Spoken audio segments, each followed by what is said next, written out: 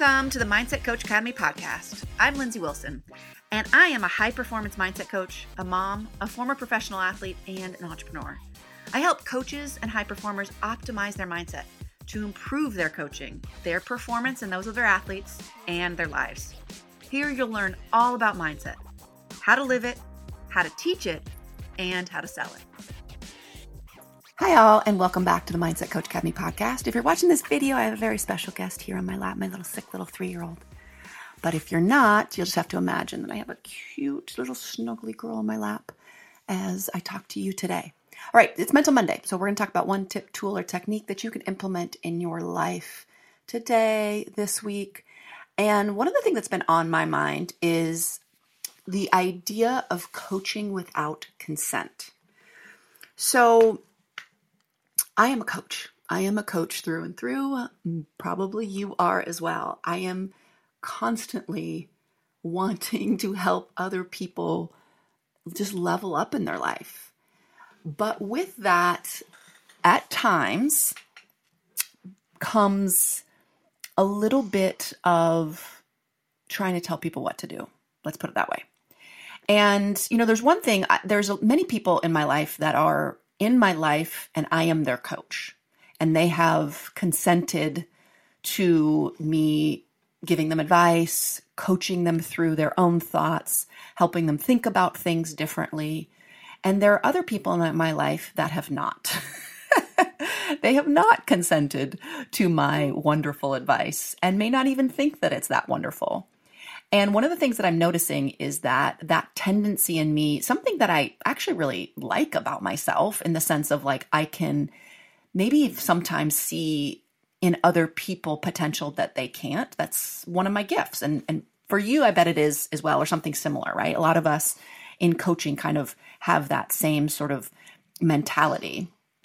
But I think sometimes it doesn't allow the other person the dignity to make their own mistakes or think through things on their own, or allows you for them to know that you trust them or believe in them to make those decisions on their own. And for me, I think growing up in sports, it sometimes gets a little like meshed up in like leadership, right? Or mentoring, or like, I was talking to somebody the other day and I was like, I find myself sometimes as like the senior captain that's like telling the freshmen to get their head out of their ass. Do you know what I mean? Like, and there's a part of me that really likes that in myself. Like I have the ability, I have the strength of will to shake somebody and be like, don't do that stupid thing in your life. Think it through. But again, if they haven't given consent, if I don't say, hey, do you want my opinion on this? That's as easy as it can be. Or let me know if you want my help. Or if you'd like to talk about this, I'm here. Like giving them that space, because there are times when someone does want to be shaken and they do want the sort of blunt truth from you. I tend to give the blunt truth without consent because it's hard for me to not. But that's not an excuse. Like, just because it's hard for me doesn't mean it's the right thing to do. And so I'm just noticing that in myself, because that is a muscle that's been exercised and strengthened really over years. And even in my day-to-day work of like, and as a parent too, like that is a big part of my existence, is like kind of telling people what I think, right? And coaching them and believing in them even when they don't. And again, there's such a positive side to that. But if we're not getting consent, if we're not asking people if they even want our opinion, then it becomes, again, it's kind of like not giving them the dignity to know whether they even want your advice or your coaching or any of that. So something that I'm just noticing in myself, and thought I would bring it up here because I think it's, and a lot of you are in coaching situations where people have already given consent, right? But it's just something to notice and watch because it takes a lot of, I think, internal awareness on my part, but it doesn't take a lot of work to ask for consent. Again, it can just be as simple as, do you want my opinion? Is it okay if I coach you? Do you want to talk about this? I'm here if you need help. It can be one single sentence. that gives you consent and just allows that space for them to step towards you. I guess that's maybe a good way of putting it, instead of me stepping towards them and again, like shaking them and telling them what to do in their life.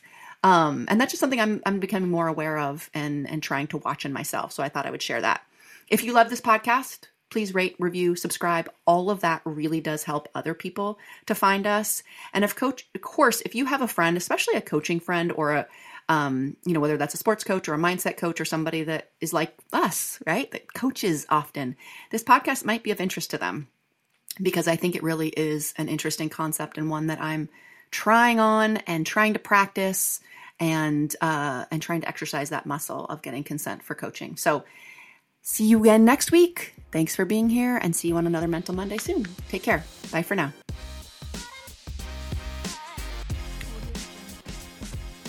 Hi guys, Lindsay here. If you love this podcast, I want to ask you to do 3 things to help us and to help us grow mindset and mental performance coaching. The first is to subscribe to this podcast. It helps us and it helps you because you'll never miss an important episode. The second thing is to rate and review. You guys, that stuff really does help, I promise. And just taking a minute and clicking those stars and leaving a review about an episode that you like really does help us. And the third would please share an episode that particularly resonated with you with someone that you love. You'll be doing them a favor, I promise.